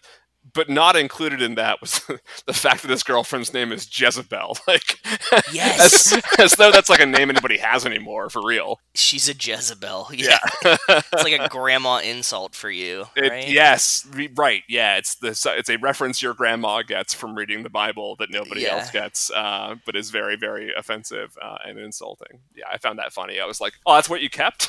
You kept that in the title? That's okay. One other person I was excited to see in here, and I did not recognize him until there was the one-on-one scene, but then when you see his eyes, it's nobody else. Like, it's Pruitt Taylor Vince, and I don't know if you guys know him from other stuff. What scene was it? Can you He's describe? the guy who gets killed in the car bomb. Oh, Rachel saw his eyes and said, like, she was like, he is freaking her out. Like, So he plays because of, I don't know if that's a affliction. I don't think it's a choice because I've never seen him not have those eyes, but like, he's played like serial killers and kind of creepy dudes. It's unfortunate, but like he's a good actor. And here to have him just kind of like not be a villain, just be somebody affected by this shit of Vietnam, I thought was a really good use of the type of character that he normally plays. But like he's in a movie called Devil's Candy, which is a cool metal as fuck horror movie. Like he plays the killer or whatever in that, or like the menacing villain or whatever. But I like he's just one of those like, oh, that guy, right? But like I like seeing him in this. yeah, I hate people that get typecasted for physical things. So, yeah, that's awesome. John, is there anything else biblically or allegorically or anything else we have like of major note that we have not yet covered? No, I don't think so. I mean, there's a lot of very sort of kind of broad allusions to even necessarily biblical stuff. I mean, obviously there's imagery that kind of like comes right out of the Book of Revelation, and the title tells you that it's a movie that has, biblical allusions to it. Yeah, it strikes me as well. Like there's a lot of the formatting of it is very Dante, right? Like Dante's Inferno and Purgatory and Heaven, like there's a lot of real kind of like stark cuts between mood where like, Dante will see something really, really horrific, and then there'll be like a very mundane chat with Virgil, and like it strikes me as like that was also one of the kind of foundational blueprints like to make this movie. And I think a lot of movies like this that try to insert kind of either biblical or kind of post-biblical ideas into sort of modern context. I mean, like, The Devil's Advocate being one of them, right? Which I love that movie, and I think I remember you do too. Oh, it's wonderful. Yeah, it's a great movie, but it's a great example of like when it's very kind of superficial, right? And doesn't really work. So I think if you want like a better appreciation for some of the elements of what's going on here in terms of anchoring them itself in kind of religious allegory, the story of Jacob's Ladder itself is a good place to start. But like I've told you that story as far as you need to know it. But yeah, I mean, look at the Book of Revelation, which is a really weird like psychological horror story anyway, and Dante, and I think it like gives you a little bit more appreciation for the way that this is very cleverly put together as both both a allegory about the horrors of war, and also this sort of like primal human fear of death. And what it could entail. Yeah, for sure. I'm also looking at, all those things I think could also maybe relate to H.R. Giger's work, which was a very big inspiration for this. Yeah. And also just, in that same kind of Alien, like apparently Ridley Scott tried to get this going at one point and couldn't, but having seen this movie, I don't think it's any surprise to me, knowing your taste, that you like this movie. It's like, oh yeah, like this is all the kind, like this is like this in so many different ways. It's like, oh, this is John Brooks, like written all over it. Yeah. Apparently in the trailer, which we're going to watch in a little bit, there's a lot of stuff that was cut out of the movie. They also have like a lot of like real biblical shit that I was saying, like during the dance scene, all the dancers turned into demons. Jacob had a vision of a celestial staircase. There was a reverend on TV ranting about the world coming to an end. He sees a demon on his living room wall, which then transforms into a portal to hell. The ceiling explodes at one point, and he's surrounded by a vision of heaven. And there's another ending where Jessie turns herself inside out and becomes a huge demon, which Jacob has to fight before ascending to heaven. It's like, whoa, like that is very Jacob stories. Yeah. In line with what's going on here, but also like, what the hell? What? No. Very weird, man. This movie's gonna stop me from doing hallucinogens for a little bit. Like, I need to like detox from this movie before I can do hallucinogens again. I think. Or like don't watch it while you are. Definitely no, not even close. I'm saying like I need to like remove this from my brain enough that like I'll be comfortable being like, I don't remember that enough to like really make it happen in my brain. So. Yeah, it does feel like that combo would kind of like pull a real life The Ring situation where they crawl out of the movie and like just become part of your life. Yeah. It's like this, It lives with me now. Like this is just, all the time. There's demons around. Not for me. No, sir. The only other bit of trivia that I want to share is that the guy who wrote this, Bruce Joel Rubin, who also wrote Ghost and Deep Impact. Okay. He tried to get this going in the early 1980s, but Hollywood said no, and his agent said no because, quote, Hollywood doesn't make ghost movies. And then he wrote Ghost, and Ghost became a hit, and they're like, well, what now? I'm like, all right, we'll get this made, I guess. So that's pretty badass. Yeah. Pretty funny. Fuck you. I'll make a movie called Ghost. It's like the biggest FU to that guy forever. That's awesome. I don't remember, John, if you mentioned this. Did you mention the Tibetan Book of the Dead? Because apparently that was a huge influence on this as well. The Bardo Thodol? Yeah, I've heard that. I know literally nothing about that. That's just outside of my Buddhism knowledge, which, is fairly deep, but not that deep. I read that recently, and I want to check that out. I'll get back to you on that. Cool. And the other thing and I don't remember why, and this has been driving me crazy all day, because I know we mentioned it one other time this lab, because I explained it one other time this lab, but the other inspiration on this is the short story that apparently was adapted into a film, Occurrence at Owl Creek Bridge. And Joe, I was explaining this to you that like it's about a guy who is being hanged and the rope breaks and he swims off in the river and then escapes, but then we find out that all of that was just a vision of him in his dying breath or whatever, that the rope actually hung him. And I don't remember what movie we talked about this lab where we talked about that specific thing where it was like that kind of like effectively Jacob's Ladder scenario, but I don't remember what it was. But I know we talked about that at some other point. I don't remember either, buddy. Quick question, and I don't have IMDb in front of me, but going back to kind of where we started with this, when we were talking about the whole twist ending, this was around the same time as Dead Again, which has it's different, but a very similar kind of twist ending. And I can't remember which one was first. That came out a year later. Okay. Have you seen that movie? No, I didn't know, like, there's a whole, like, world of Kenneth Branagh that like, Kenneth Branagh is, like, a Russian villain in Tenet. I'm like, I didn't know you did Not Shakespeare. Like, I know he does Not Shakespeare, but, like, I just so firmly associate him with that wheelhouse, but... I saw both Jacob's Ladder and Dead Again around the same time, and I was like, whoa, twist endings are awesome, right? Like, it was... Yep. Because they were before Sixth Sense, like, they were the two big twist ending movies I'd ever seen in my life, and Dead Again's a great movie, and you should find an excuse to weave that into your podcast at some point as well. Well, it's on Tubi and Pluto, so you can go watch it for free with ads, so go do that, I guess. Big Pluto fan here. Wow. Well, it's worth watching for both Robin Williams and Andy Garcia alone. Robin Williams just popped up in our last movie, Noelle, which is a terrible kind of a ghost story Christmas story. It is a ghost story Christmas story. You're right. He's a ghost. Yeah, that's right. Not the one with Anna Kendrick. Different. No, not the Anna Kendrick. Spoiler. Oh, is that the terrible one with like Susan Sarandon? Is that? Yep. Yes. Oh, Wow. Yeah. And Paul Walker. Don't And forget like, Paul Walker. isn't like Hector Elizondo in that movie? I don't know. Penelope Cruz or something. Penelope Cruz is, yes. Okay, I had blocked that movie from my memory. So did Kara. It just came back. No, Hector Elizondo. You might be confusing that with like New Year's Eve, which was a Gary Marshall movie. So Hector Elizondo was probably in that. Maybe. I really feel like Hector Elizondo was in the one I'm thinking of, but maybe it's some other. Well, that one was written by Chaz Palminteri, so. Wait, which one then- was Noel? Yeah. Noel was directed by Chaz Palminteri. He Yeah. directed. Jesus Christ! Yeah. What happened?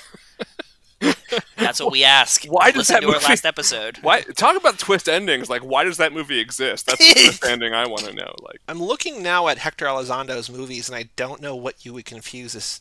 okay, Yeah, I'm don't gonna. know. Oh, it has a 29 Metacritic score. That's. Oh yeah, it's bad. It's very. It's very. Oh, it's bad. really bad. Yeah, it's Alan Arkin. I'm thinking of Alan Arkin. That's him. Ah, okay. Yes. Joe, any other thoughts about Jacob's Ladder before we watch the trailer? Yes, I had some fast connections that I Go need for to it. get out. Because we're doing the Emerald Lap and also memory loss, there was a scene of boxing in this movie at one point, and I was like, oh, was that like a little Emerald nod there? Because Little she girl was fight? boxing a ton. Yeah, she was boxing a bunch in this thing. Or like, physical combat. The other thing I was thinking was when he takes the fever dream bath in the ice, I was thinking, like, this is very Roman on the car door. Okay. And the last thing I was thinking was, because they use this drug to mind control them, this is very Spy Racers of them. It is very Spy Racer season 2. Yeah. It is. I'm sort of surprised that we've not had a car bomb in Fast and Furious yet. Same. I mean, We've we had a bomb. cars blow up, but not We like had a a bomb car that blows bomb. up 1327. Spoilers, but you know. The other thought that I had was the actress Jezebel. She had very, very, very Gal Gadot vibes to me. Really? Yeah, like early on, she had like very Gal Gadot vibes. I can see it. I don't know why, like just Giselle specifically, you know what I mean? Like this kind of like mysterious woman that's also guiding you through something. She had a very like sexy, like sort of an ambiguously sexy quality, like very like Yes. confident, Yes. like in a way that was hard to quantify. Which I think Gal Gadot has, right? Well, I think she's just beautiful. Like I get I mean, that. Like I'm just like, yeah, no, yeah, got it. But also but like Gal knows it, right? Like she Yeah. she knows it. John, any other thoughts about Jacob's Ladder? Go see it.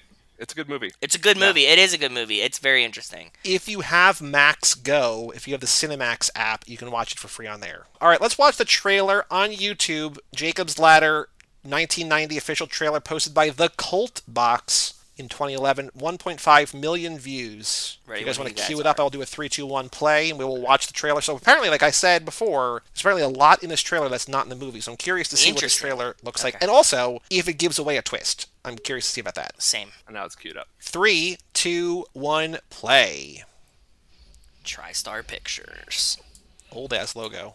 Like I cannot oversell or overstate my surprise when this started in a war movie. I was like, this is like Same. the last thing I expected this to have. Same, dude. Very, very much same. We didn't talk enough about Macaulay Culkin. Holy fuck. Every day, Jacob Getting killed by a Singer car goes to too. work. Run over by a car. It's one of those days. Andy's a Every day, mailman. He wonders what is happening to him. What? Oh, I love those people, the girls on the street, like singing Mr. Postman to him. I thought that was a Yes. wonderful, Yeah. cute moment. They really nail like New York City teenagers well with that scene. Look at your hand. There's also a lot of like just broad general biblical stuff, like the Black Raven, right? Like that's a very biblical Yep. element. Something's wrong, Jake. They're coming after me. I don't know who they are. Oh, Like, that's that's yeah, creepy. that That's some like guy. Vanilla Sky shit They're too. gonna get me, and I'm scared, Jake. I've seen them too. It's so weird. Car blows up. Demons are real. It's running 106 feet with... The ice bath thing is like my worst nightmare. I hate being cold. Yes. So like that's if what I I was was having saying. a Yeah, fever, right. if I was having a fever and you were like get in an ice bath and I'm like I'm already cold, I would be so miserable. Where am I? Where do you want to go? Home. This is your home. You're dead. I know that this movie is like a horror movie, but this makes it seem like even more of a horror movie. Oh right? yeah, Like, this is pure horror, not psychological thriller at all. Just pure horror. Well, yeah. When you throw in all of the stuff that sort of creeps into the movie into a 2-minute trailer, it's going to seem very different. And of course, like This is to be fair, it's a very difficult movie to sell. Yeah, you're right. Yeah. Like, when I watched it the first time after seeing the trailer when I was 10 or 11 or whatever it was, I was like, oh, I'm not sure I want to watch this movie. And then it was a very different kind of movie, and all that stuff is in it, or most of it is, but it paced out very differently from the kind of jump cuts, right, that you get in the trailer. Yeah, I agree. It's don't watch the trailer. Even if you listen to this podcast and you want to watch the movie, don't watch the trailer. Don't. Just watch the movie instead. It is a good trailer. Watch it after. Like, it's because a lot of trailers around this time were not very good. This is actually a very well-made trailer.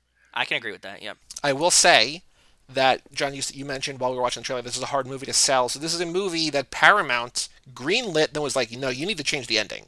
And they were like, no, we're not changing the ending. And apparently it went into kind of hiatus, it wasn't going to get made.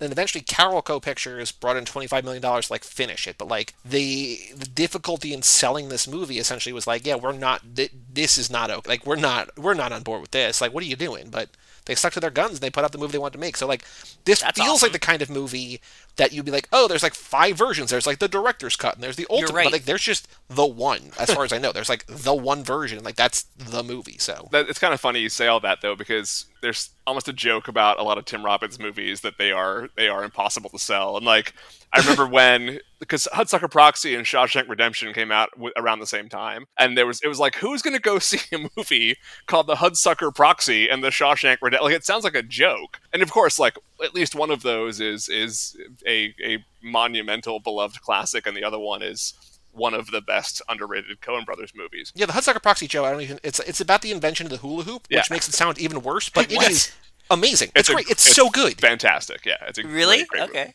Yeah, I would have totally written that one off. Of course, because it's called the Hudsucker Proxy, and you're like, I'm not seeing that, right? It's a terrible name. Yeah. So we have one more game on the show, John. We go on Letterboxd.com, which is film logging for snobs. Sure. And we just do some number guessing game. We're going to do some movie guessing clues. This is going to be so fucking hard. And just so you know, this is all meant to be really difficult. So if you're bad at this, do not feel bad, because this is all there's no wildly bad, there difficult. is no good. There's just try. So for reference sake, Mad Max Fury Road, one of the most popular films on Letterboxd, has been seen by 688,000 people. 688,000. Jacob's Ladder, 1990, directed by Adrian Lyne, starring Tim Robbins, Elizabeth Pena, Danny Aiello, and Matt Craven, has been seen by how many people? Joe? I'm going to go 60,000. Okay, I'm just going to stop. You got it right. I don't know how you did that. Are you serious? 168. I was going to say 68,000 just to make it 1/10, literally. But So, you're both there. So, that's kind of amazing. I don't know how that happened, but... Again, blind guess. I definitely don't ever look at Letterboxd. I was guessing, I was going, okay, John's telling us this is kind of a cult film. It's like a first twist ending kind of movie. So I think that will play into this factoring. And then I was like, it's got to be higher than I expect, because it seems like a movie that film snobs would love. So I went 60 off the jump. Okay. So now, out of those 60,000 people, average rating of 3.71, most common a 4, then a 3.5, then a 3. How many people on Letterboxd have this in their 4 favorite movies, their top 4 movies of all time? How many people on Letterboxd? Well, how many people are there on Letterboxd? I will say that the highest number we've seen here is 22,000, but there's also movies that have 0. But there's tens of thousands, if not hundreds of thousands of people on Letterboxd. So how many of them have this in their top 4 movies? You get to pick your 4 movies that sort of define who you are as a person. Okay. It's like your what is your top 8 on MySpace? Yeah, it's like your MySpace top 8. I'm going to say 27. Oh, that's a good number. I'm going to go a little bit higher. Give me 63. You're both way too low. Oh, I'm glad about that. All right, so I'm going to say 436. No, that's too high for me. I'm going to go 125. John is almost right on, and very fittingly for one of the first things Joe said about this, 420, smoke 'em if you got 'em. Nice. Wow. Blaze it. Oh, smoke that tainted weed. If you had both gone way lower again there, I would have said one more guess, and it is a very fitting number. So there's only it's either 420 or 666.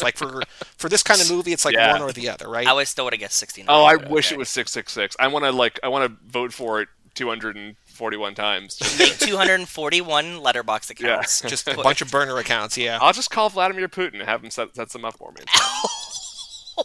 We have one more part of this game, John. I'm going to go to someone. So out of those 420 people, I looked at a bunch of people who reviewed it. Okay. And I'm going to go to their profile, one of their profiles, and find. You're going to try to guess the other movies in their top 4. And there's a bunch of different wild variations here. Okay. But we're going to go to Nate Austin at Nate A on Letterboxd. An influential movie for its time. Since its release, many other films have borrowed visuals and plot points from this fantastic psychological thriller. Okay. It's a rare film in that it's actually frightening and creates an uncomfortable atmosphere. Robbins is great as you follow his journey into despair. Great cinematography and score. 5 stars. So Nate Austin, Yeah. his top 4 movies of all time. Number 4, Jacob's Ladder. Okay. Okay. His top 3 movies are 3 of the biggest movies of all time. Oh, And they all crap. came out Okay. before Jacob's Ladder. Okay. So I was going to say one of them was Dark City, but like he's not that niche. Okay. Star Wars. The One of Star Godfather. Wars. No, but you're both, you're at the right level Star of Trek the motion picture. bigger than that. Oh, okay. All right. Citizen Kane. No, they're all from the 70s and Okay. 80s. They're all they're all popcorn flicks too. Okay. First Blood. Jaws. Jaws is number 3. Yikes. Okay, cool. Okay. Damn. The other 2, so all the top 3, including Jaws, are all part of franchises. Okay. The Empire Strikes Back. No, it's not. Star Wars is not here. Okay. And I would say arguably, probably the best in each. His number 1 Rocky. it's one or the other. Nope. Damn. Oh, good guess though. Yeah. Damn good guess. Wow. They're both more genre-y, I would say, than like Jacob's Ladder is kind of a genre thing. Like it's in that wheelhouse, like where they're huge movies. I don't know how to describe without giving it away. Okay. They're both from the 80s though. Both from the 80s. The first in a franchise and the second in a franchise. Terminator 2. The Godfather 2. Nope. And neither of those are from the 80s. Terminator 2 was in the 90s, yeah. And Godfather 2 is in the 70s. Not Terminator 1. Nope. Alien. Close. Aliens. Yes. Okay. Okay, cool. Okay, there you All go. right. You got it. Good Okay. job. Aliens. Okay. Number 1 movie of all time for him. Aliens. Wow. Aliens. Dude. Blank. Jaws. Jacob's Ladder. So I what's number like 2? his list, but like you cannot put Aliens. Like if you're gonna put an Alien movie in your top all time, it has to be Alien. Aliens can be in the top 4. It can't be number 1 if Aliens Without not Alien number- in the Right. I wonder, I don't think you're going to have this kind of reaction to his number 2, but I can also see you having a similar kind of reaction to his number 2. It's like undoubtedly one of the greatest movies ever been made. Oh, Weekend at But I could Bernie's. also, yeah, of course. But other than that, but like this is also, I could also see you specifically being like, no, how could you not have one of its sequels as above it? Interesting. But I think you would agree with this, but I don't know. Oh my god. I will also say the director of this movie also directed another one of his top 4. Okay, so it's. I was thinking Spielberg. Mm-hmm. Oh, one of its. Indiana Jones and so it's The is it first one. Raiders. Yes. Okay. Is Raiders the best indie movie? I think it is. For sure. I don't hate his list. No, it's huge. I'm Those are weirded huge out movies. by Those are good Aliens movies. being number 1, but like those why I played those this are game. 4 quality movies. I also I don't think you should have 2 of the same director on a top 4 list as a rule. But Interesting. He grew up in the 80s without cable, so things like the ABC Sunday Night Movie of the Week and renting VHS tapes shaped his film tastes along with the occasional trip to the cinema. yeah, I mean, if without Jacob's Ladder, that list would be a little too Dawson's Creek for me. But like throwing in Jacob's Ladder there, I'm like, oh, okay, actually, that kind of validates your opinion of the other 3 movies. Yeah, we did, like, last episode for Noelle when we did this, it was Noelle, which is a weird-ass, not a good movie, but it was then, like, The Shining, Silence of the Lambs, and, like, something else. We're like, well, how did Noelle get in here? And we're like, did you Love just change Christmas it for and Christmas? Sadness. I listened to the Sarah McLachlan album all year long, so The weirdest. and that's just me. I will Noelle also number say, 4. though, Joe, in the other people who reviewed this, somebody else had Paris, Texas in there, and somebody else had Seconds in there, so 2 other movies we've covered this Wow. lap. Yeah, I think So- having if you, like getting a Wim Wenders movie in there is a smart idea. Like I think Wings of Desire would probably be on my top 4. Really? Of all time? Yeah, I think so. Wow. It would be 4, but it would be on there. And City of Angels would be above it, right? Yeah, that's one. I clearly like. I mean, and I hate doing like remakes and originals, but come on, in that case, no, it would not crack the list. Not even my favorite of the what's the guy who directed John Turteltaub or whatever. Who is that? Who directed it? I don't know. It's just Iris from the Goo Goo Dolls. Not Yeah. Iris from the Goo Goo Dolls. But I'm pretty Iris sure by that the movie Goo Goo was directed Dolls. by John Turteltaub, and if I'm wrong, then that's how it goes. Well, let's find out. I mean, it stars Nicolas Cage and Meg Ryan, so. City of Angels, directed by Brad Silberling. Brad Silberling. All right, I get those 2 confused because they were both like making some pretty standard tearjerkery movies in the 90s. Soberling. Okay, Soberling directed the Casper movie, right? Oh God, Yes. really? Yes. Okay, so he had a whole I direct movies about like invisible people who have died or something and hang out with humans. Can I keep you? Genre. God, now I want to watch that Casper movie. Oh, Casper was the first episode of Wistful Thinking. When Jordan and Kara started that podcast, I was like, I want to go talk about Casper because that was my favorite movie growing up. That movie, spoiler, does not have an ending. They throw a big party, Casper scares everybody, the kids leave, movie ends. There's no ending. There's no like actual resolution. Way to ruin that for me. Oh, you're dangling the sequel. I mean, like that's a classic cliffhanger. Well, the sequel is those commercials that he was for Geico now, right? I think the sequel is the Christmas movie. He's in Geico commercials now? Yeah, Casper's in Geico commercials now. What he is. That's fuck? true. Just eating popcorn. Yeah. Well, John, thank you for joining us. Yeah, thank you. Thank you for being part of the family now. I'm so thrilled to have done this. And now you have to watch a Fast and the Furious movie. We're gonna make you do it. I don't think it's going to happen. I really think I'm just going to resist doing this for the rest of my life. But That's fine. Oh, that's fine. Yeah. I keep getting really close. Like, so funny story. I could have been a really early adopter. I had a free ticket to an advanced screening of Fast and Furious 1 in New York City in the summer of 2001, and I didn't go. And I was like, this movie doesn't look good, so I'm just not going to go to this. I could have gone to see it for free before anybody else. So I think it's sort of like written into the stars that I'm never going to see any of these movies because like And then 9/11 happened. Yeah. Yes. Right. I could have stopped changed 9/11. That's the short end of this. That's the moral of the story. Let's roll. So you have a podcast that's on hiatus right now, but if people want to hear about Hard to Believe, you had some of my favorite podcast episodes from, I guess, okay, this episode comes out on New Year's Day, so Happy New Year. Yes. So I will say that you had some of our favorite episodes on our network that came out last year. So please tell people about Hard to Believe. Sure. So Hard to Believe is a show about the nature and various elements of belief. We talk about religion, we talk about spirituality, we talk about philosophy, we talk about historical beliefs that people have. I like to debunk things. I like to clarify things. That is sort of my passion. So I sometimes talk about things that I am interested in that I think people don't understand, and sometimes I invite guests on to share their expertise. So we cast kind of a wide net, but ultimately it's about what I'm interested in, which is what people believe and why. So yeah, we just finished the first season. It's all available now. You can check it out on my blog, which is hardtobelieve.me, or you can go to the Cage Club website and find it all there. I will be starting again on season 2 in late March or early April. Ooh, nice. Yeah. Nice. Very cool. I'm trying to think of what else I could bully my way into, because we did the X-Files, we did the Leftovers. Yeah. We got to do Lost. In season 2, we got to do something with Lost. I have some ideas for you, so Good. Cool. So yeah, hold that thought. Well, Joe, next week we have a double dose of Fast and Furious Spy Racers Sahara. Yes. It comes out soon, even in real time. In real time, yeah, we're recording this a little bit in advance because we have the benefit of foresight and hindsight or something. Yeah. But yes, by now it is out on Netflix. It came out the day after Christmas. That's right. So on Tuesday, you and I are talking about it alone, and then on Friday we are joined to officially, finally, thankfully, mercifully bring this lap to a close by bringing back Nico and Kevo one more time to talk about Fast and Furious Spy Racers Sahara. Yes. John, maybe that's how you get it. You show your daughters the Spy Racers Netflix cartoon. We have one very faithful listener who has tried to show it to his son who's about 10. And after one episode, he's like, Dad, do we have to keep watching this? So, like, he is, like, firmly out. Like, he has no interest.